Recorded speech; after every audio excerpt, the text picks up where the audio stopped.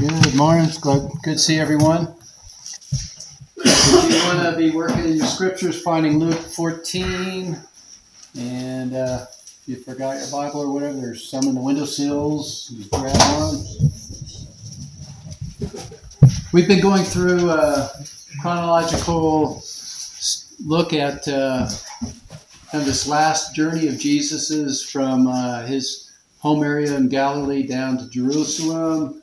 For that hour that has been appointed for him.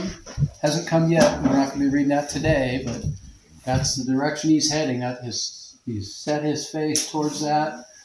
It's a plan that was hatched from eternity, and Jesus is come in the flesh to fulfill it for us.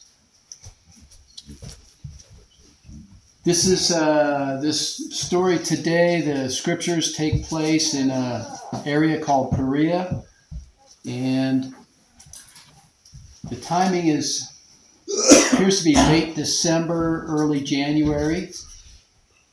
He doesn't spend a whole lot of time there. Near as I can tell, it's a couple weeks to a month maybe. But he taught in his teaching a lot of parables and lessons in the villages and towns in that area, Perea, which is on the right-hand side the eastern side of the Jordan River. And the scriptures that we're going to be bouncing through today are Luke 14 through 18, the chapters. We won't do every single one of those, but we're going to do some of them today. And there's a list of parables that we're all familiar with, but maybe we didn't connect the location where Jesus was teaching them and the timing was relative to his period of time here on earth, nor the timing as it relates to his journey towards Jerusalem, towards the cross. So I think when we start to add those things in, it just kind of opens up the scriptures to it. So this is a whole list of all of the parables that he was teaching in this area. We're not going to go through them all today, don't panic, but you'll recognize those. Those are near and dear to our hearts and our understanding of Scripture and Jesus.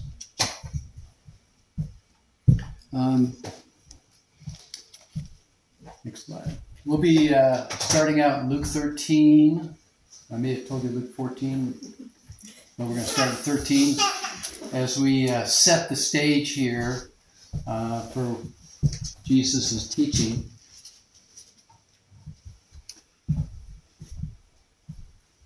All right, beginning with verse 22, chapter 13, verse 22. Then Jesus went through the towns and villages, teaching as he made his way to Jerusalem. And someone asked him, Lord, are only a few going to be saved? And he said to them, make every effort to enter through the narrow door, because many, I tell you, will try to enter and will not be able to. Once the owner of the house gets up and closes the door, you will stand outside knocking and pleading, Sir, open the door for us. But he will answer, I don't know you or where you come from. And then you will say, well, wait a minute, we ate and drank with you and you taught in our streets. But he will reply, I don't know you or where you come from. Away from me, all you evildoers.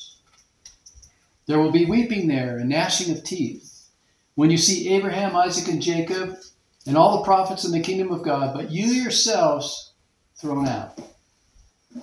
People will come from the east and west and north and south and will take their places in the feast in the kingdom of God. Indeed, there are those who are last who will be first, and first who will be last. There's a lot of stuff said in these verses. I think the ones that really hit me are, there's a deadline. There's an expiration date to when we can say yes to Jesus. We go about our Christian lives sharing the gospel of Jesus, hoping that people will say yes to Jesus. But there's going to come a time in the future, maybe the not so distant future, where that will no longer be an opportunity for them. Because when the door is shut, when the next stages start happening, it could be too late. It even applies to our lives here on earth. You know, there comes a day when our physical body expires. We die. We physically die. And after that, you know, your decision is made. You can no longer change your decision. And that really expresses the gravity of the decision in our life and what it means. And the way that we enter is through faith. It's through faith. It's not just deciding you're going to enter, but you have to believe on the Lord Jesus first. That's how you enter. And many people try to say that, hey, I was there when you were teaching. I was there when you were preaching. I was there when you were doing a miracle. I saw you do it. And Jesus is saying, that doesn't count. That doesn't count. Just showing up here at church week in and week out does not count in terms of receiving eternal life. You have to make a decision. You have to be born again. It's a spiritual event in your life, a spiritual transaction. So, the common saying is, just by going to McDonald's doesn't make you a hamburger. Just coming to church doesn't make you a believer. It says in the last sentence there that those who are last will be first and first who will be last.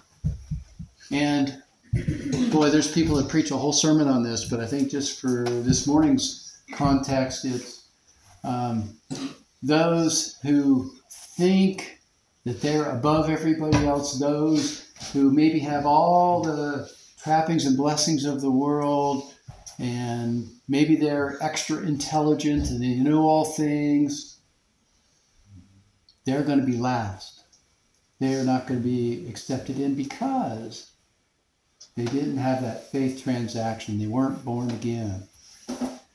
And those who maybe are poor and who have not received favor and blessings and things in life, and they really struggle through life, but they have faith, they will be first. So we're going to see as we go through this, there's going to be some other parables that Jesus is teaching that builds on that foundation. All right, I'm in 31 now. At that time, some Pharisees came to Jesus and said to him, "Leave this place and go somewhere else. Herod wants to kill you." I want to pause just a moment here to help put this into context in both the timing and the land and the people. So up here on our map, we have Galilee and Judea, Jerusalem, the Mount of Olives, Jericho, the Jordan River. He was coming down here and went up to the Mount of Olives in Bethany last week, and now we finished up last week where we went back down into this area, Perea. But these numbers 1, 2, and 3 are the regions or the areas where Herod's sons took over rule once Herod the Great died. And remember,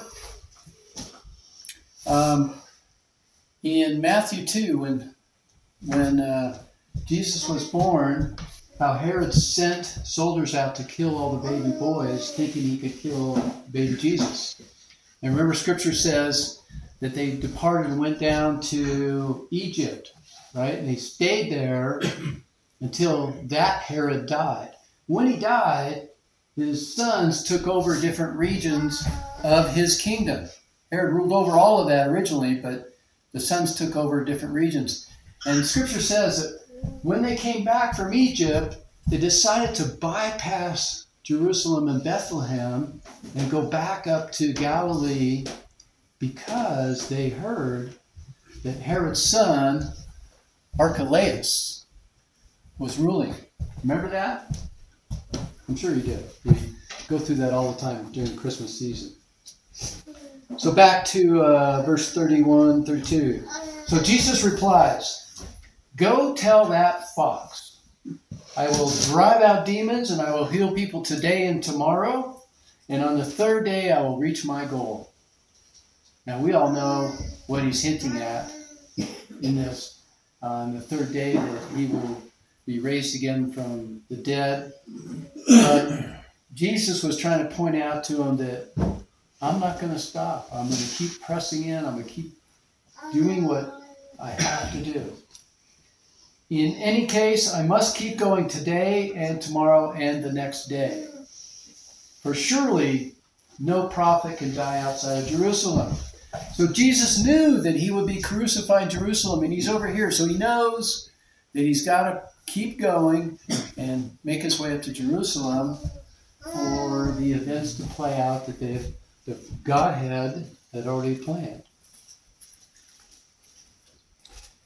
Verses 34 and 35 of Luke 13. O Jerusalem, Jerusalem, you who kill the prophets and stone those sent to you, how often I have longed to gather your children together, as a hen gathers her chicks under her wings, but you were not willing.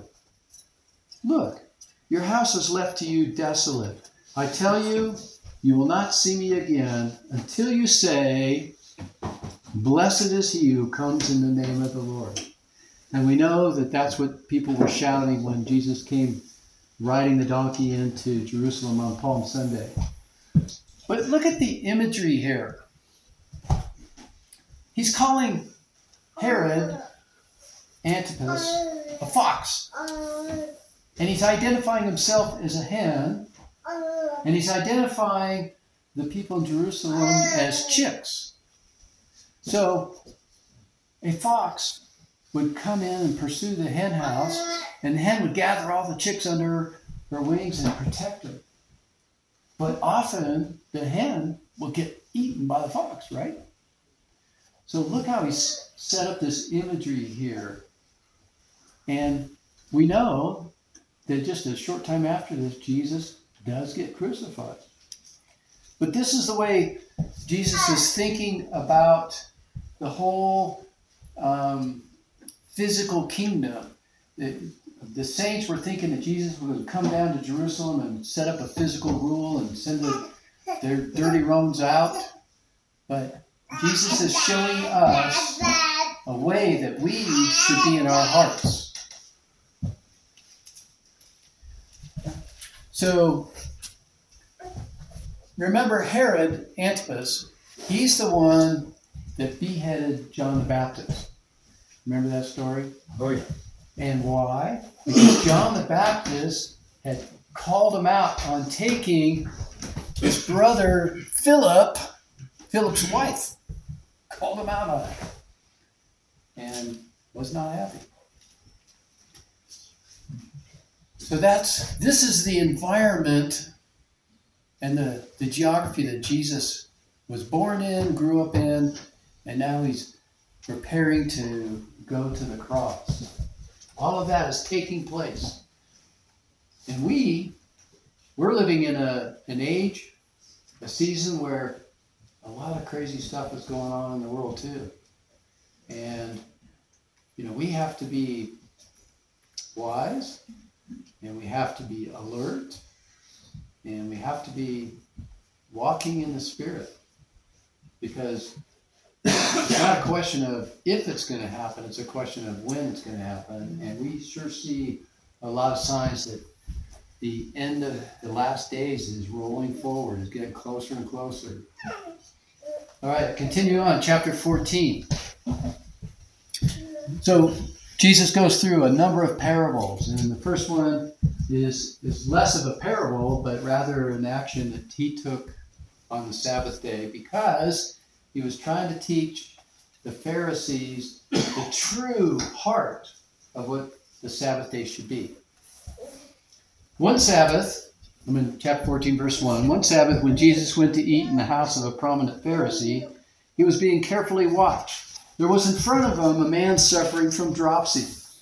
Jesus asked the Pharisees and experts in the law, is it lawful to heal on the Sabbath or not? Now this is, what we might call a trick question. They all know the law. They specialize in the law. They push the law on people. And the Sabbath, they they elevated it so much, they distorted it out of what the true context should have been, the God's purpose for the Sabbath, for man. So Jesus is just kind of, you can almost see him smirking when he's saying that, because he knows what they're going to answer. But they remain silent. So taking hold of the man, he healed him and sent him away. And then he asked the Pharisees again, if one of you has a son, or an ox that falls into a well on a Sabbath day, will you not immediately pull him out? And they had nothing to say. Jesus was just calling out their hypocrisy, and all they could do was keep quiet in the face of truth. Verse 7. When Jesus noticed how the guests picked the places of honor at the table, he told them this parable. So, what that's referring to is oftentimes you'll have a table at a banquet, there'll be a lot of places, and the guest of honor is always given a special seat, and the whole room is maybe focused towards that particular seat. Maybe they're given special place settings or food, so they're guests of honor. And then we have people that want to sit next to that main guest of honor, so they come up and they'll sit at the table next to that guest of honor. It's kind of what Jesus is referring to here. When someone invites you to a wedding feast, do not take the place of honor. For a person more distinguished than you has been invited. If so, the host who invited both of you will come and say to you, excuse me, sir, give this man your seat. Then, humiliated, you will have to take the least important place. But when you are invited, you who are believers, you who want to follow Jesus, you who want to have the type of heart that Jesus wants us to have, when you are invited, take the lowest place, so that when your host comes, he will say to you, friend, move up to a better place. Then you will be honored in the presence of all the fellow guests. For everyone who exalts himself will be humbled, and he who humbles himself will be exalted. So we clearly see here that pride is the enemy of humility. It's the enemy of grace. We, as Christians, often, I think, overdo our place in the kingdom with pride. We'll say, oh, I'm a believer, I'm a son of God, and therefore I deserve the best, and I'm going to take the best seat. And yet, Jesus is saying, be humble. Be humble. Humility wins the day. And he even tells us if we get a little too prideful, he has a way of humbling us. He may tell us to take the lower seat. You're in the wrong seat. You're in the wrong place. So I think we as Christians, we need to have a demeanor and a countenance and approach people with humility. Humility is attractive. Humility is powerful. Continue on, verse 12. Then Jesus said to his host, boy, you start to wonder, should I invite Jesus over for lunch or not? When you give a luncheon or a dinner, do not invite your friends, your brothers or relatives, or your rich neighbors. If you do, they may invite you back, and so you will be repaid. But when you give a banquet, invite the poor, the crippled, the lame, the blind, and you will be blessed. Although they cannot repay you, you will be repaid at the resurrection of righteousness. There's a huge lesson in this. But just for a few short comments there's this is common demand throughout the world. We like to have banquets or do things and invite the rich and powerful, the wealthy, the famous, whoever, guests of honor, and we do it with hidden motives. We do it with wrong motives. We want to be seen with them. We want to be known as one who can gather those people up making us more important because we were able to convince them to come. And we know that the next time a banquet's thrown by them, they'll invite us, and we'll be doing our best to make sure everybody knows that we were invited to this celebrity's place for lunch or dinner. So it's a, what they call hand washing a hand type of situation. So it's a system of favoritude. It's a system where, we know that if we do somebody a favor, they owe us one.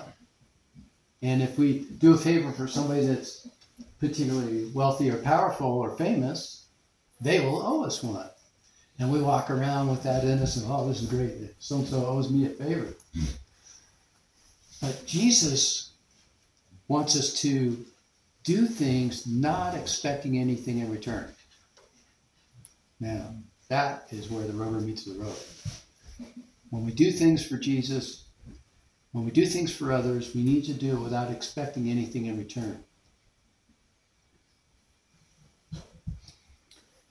Continuing on in verse 15. When one of those at the table with him heard this, he said to Jesus, "Blessed is the man who will eat at the feast in the kingdom of God." So he's kind of changing the subject. He's kind of tossing out, check it out. I got this figured out. I'm tossing out this great scripture. And Jesus replied, "A certain man was preparing a great banquet and invited many guests. At the time of the banquet, he sent his servant to tell those who had been invited, 'Come, for everything is now ready.'" So what that's referring to, people got the invitation a couple months early, maybe in the mail or however they got it. There's going to be a banquet on such date. And then on that day, he sent the servant out to tell them, "Okay, it's ready, be here at 2 o'clock. So they've been invited, and now they've been reminded and informed. "Come, for everything is now ready." But they all alike began to make excuses. The first said, "I've just bought a field, and I must go and see it. Please excuse me." And another said, "I've just bought 5 yoke of oxen, and I'm on the way to try them out. Please excuse me." Still another said, "I got married. I just got married, so I can't come." The servant came back and reported this to his master, and then the owner of the house became angry and ordered his servant, Go out quickly into the streets and alleys of the town and bring in the poor, the crippled, the blind, and the lame." "Sir," the servant said, "what you had ordered has been done, but there is still room." Then the master told his servant, "Go out to the roads and country lanes and make them come in so that my house will be full. I tell you, not one of those men who were invited will get a taste of my banquet." Wow. This is like slapping the Pharisee in the face with a fish. It's powerful. So that those who were on the A list got invited, but they began to make excuses. And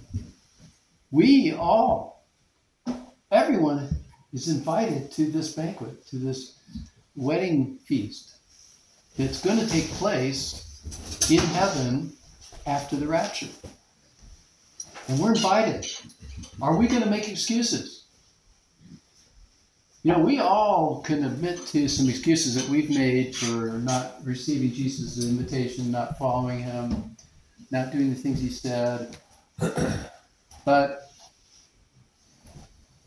Jesus is saying none of those are important enough to have an excuse to stay away. And I think here we see that Jesus also values everyone, wants everyone in.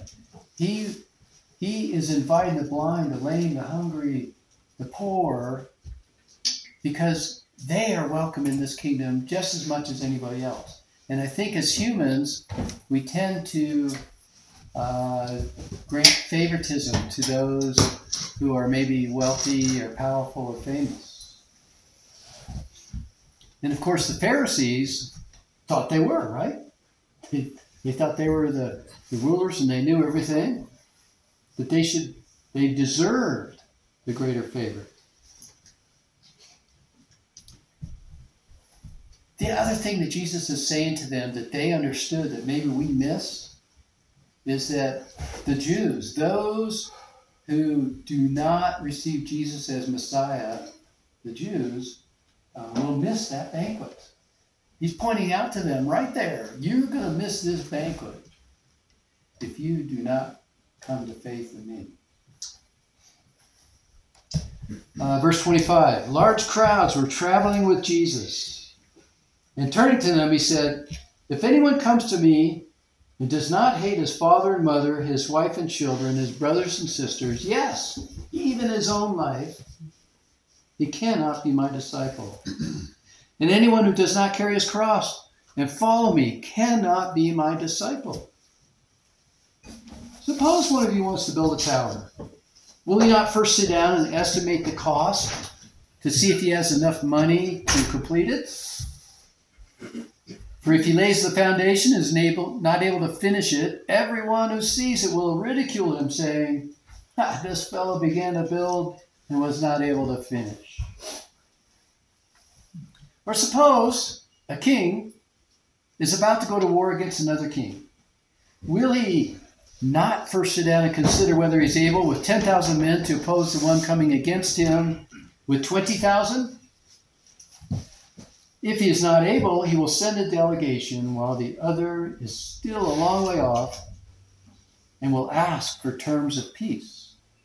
In the same way, any one of you who does not give up everything he has cannot be my disciple. Wow. Jesus just said a few things in here that we're scratching our heads about. I thought I couldn't buy my way into the kingdom. I thought there was nothing I could do to work my way into the kingdom. What is Jesus saying here? It seems to be contradicting what he taught me before. Well, what Jesus is saying, he's not saying, go hate your brothers and sisters and mothers and fathers. He's saying, love them less than me. In other words, Jesus needs to be first in our life. Jesus needs to be first in our life even before my spouse, or my children, my church friends, my job. Jesus needs to be first in our lives. And if we don't put him first, what does he say? We're not worthy of being his disciple. I think when we first say yes to Jesus and we become born again, we don't realize this. We don't understand this. Some of us. Some of us knew what we were doing. They knew the cost of what we were doing. And if you pay attention to what's going on in the world, missionaries go and they preach the gospel in these lands. Let's say they preach it to Muslims, and a Muslim becomes a believer. They could be killed on the spot by their family. And it would be justified, according to Islam, to kill that person.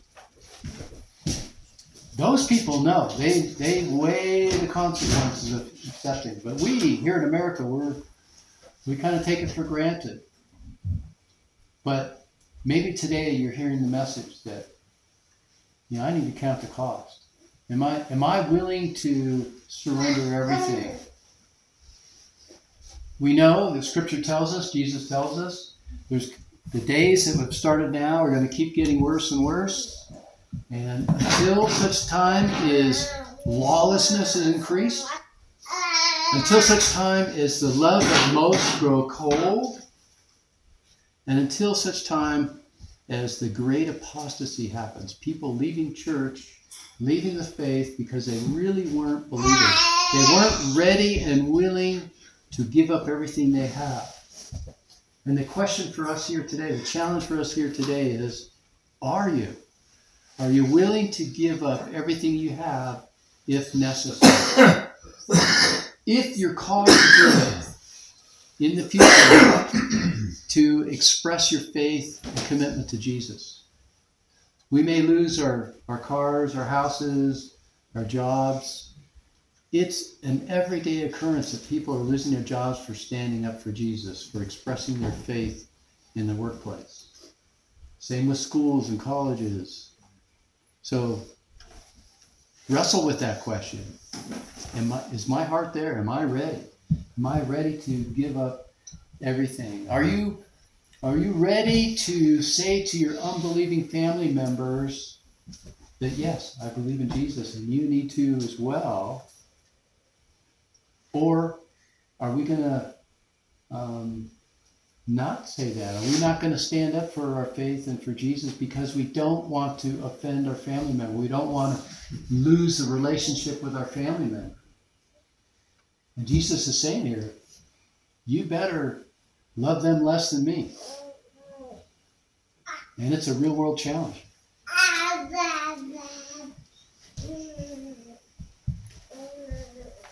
I guess the three principles we pick up out of these is, number one, we need to love our family less than Jesus. We need to lay aside all of our rights. As Americans, we're kind of full of what our rights are. Although we do acknowledge where they come from, that they only come from God. But so often we're manufacturing rights and elevating them over others and over Jesus. So the question is, if it comes down to it, if the other party who maybe is attacking us wanting to take one of our rights, something that is rightfully ours, something that's even given by our Creator, are we willing to let that go, to be taken advantage of, to be wronged for the cause of Christ? I don't have any single answer for you, but that's the question, and we need to put it in perspective when we're forced to decide. Verse 34.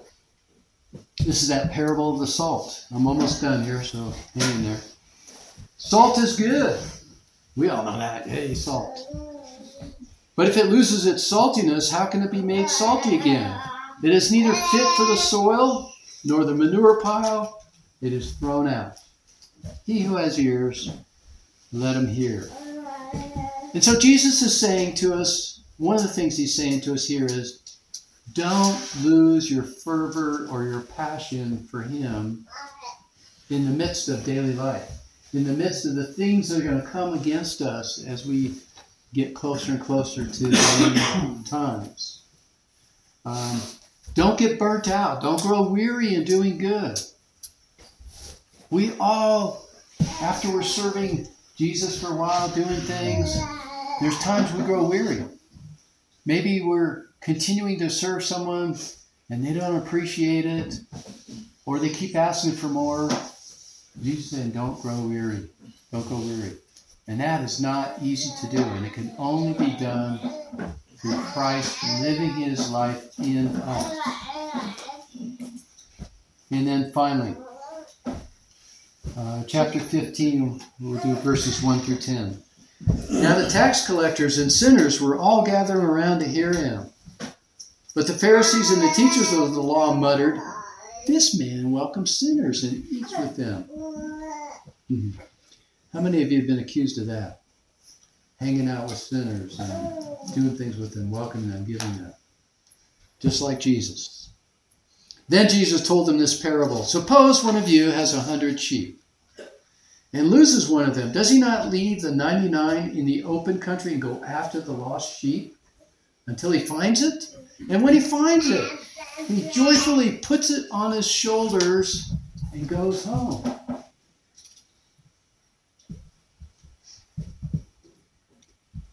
Then he calls his friends and neighbors together and says, rejoice with me, I have found my lost sheep. I tell you, in the same way, there will be more rejoicing in heaven over one sinner who repents than over 99 righteous persons who do not need to repent. there's a lot of context in this parable that we can get. The one I want to bring out today is that putting the lost sheep on his shoulders. So he's putting that sheep, that lamb, and he's carrying it back to the fold. He's gone out. He's taken the initiative to go out and find that lost sheep, so much so that he's put the 99 at risk. But he went out for that one lost sheep because he loves that lost sheep. That sheep got lost. He's not as confident or worthy as maybe as these other 99 sheep. He goes out, he pursues him, and he picks him up, says, "You're mine, we're going home," and carries him home. And what does he do with the sheep? He delivers them home, and he makes them safe, and he's back in the fold. And what occurred to me this week is just like this picture. We know that Jesus had to carry the cross piece out to the post where he was going to be crucified. And I think of it like that cross piece that he's carrying on his shoulders, because he's carrying the weight of the world, the sins of the world on his shoulder to the cross, to be crucified, to pay for the sins of the world. He is doing that. It's like carrying that little sheep back to the fold. And it's our sins that are represented by that cross that he's carrying. And that's how much he loves us. And that's what he's done for us. The last parable, parable of the lost coin, verses 8 through 10. Or, suppose a woman has 10 silver coins and loses one. Does she not light a lamp and sweep the house and search carefully until she finds it? And when she finds it, she calls her friends and neighbors together and says, "Rejoice with me, I found my lost coin." In the same way, I tell you, there is rejoicing in the presence of the angels of God over one sinner who repents. I think maybe in our day and age, it's kind of hard to understand losing a coin in your house on the floor. But in their time, they're living in a house and they didn't have electricity. They had candles and oil to see. So things were a little darker around the edges. And the other thing I think that is kind of hard for us to appreciate, a coin, who cares? If it's not paper, I'm not going searching for it. But it was valuable to us. Maybe if you think about your possession, maybe you have a diamond necklace or bracelet or a ring, and a diamond falls out, and that's worth hundreds, if not thousands of dollars. It falls out, and you lose it. Now, you can begin to understand losing one coin. If you lose that diamond, you will be searching all over. And when you find it, you're going to be posting on Facebook, "Rejoice with me, I found it. Let's have a party." So then, when we see that excitement, we begin to understand the excitement that God has in heaven when even one sinner repents and receives Jesus. That shows that every one of us is valuable to him. He wants us all to come. But just as Jesus said in the beginning of our lesson today, not everyone will go through the door. The door won't be open. Because everyone that goes through that door has to receive Jesus as Savior, or the door will be closed on them. And even those who pretend to receive Jesus, the door will be closed on them. Jesus will be saying, "I don't know who you are. You might have been out there in the crowd, but I sure didn't meet you." So this is a very personal teaching that Jesus gives us today. It's a personal transformation and crucifixion of the old man. Alrighty, well, praise God. Any comments, additions before we close out? Alrighty, let's gather around and pray for one another.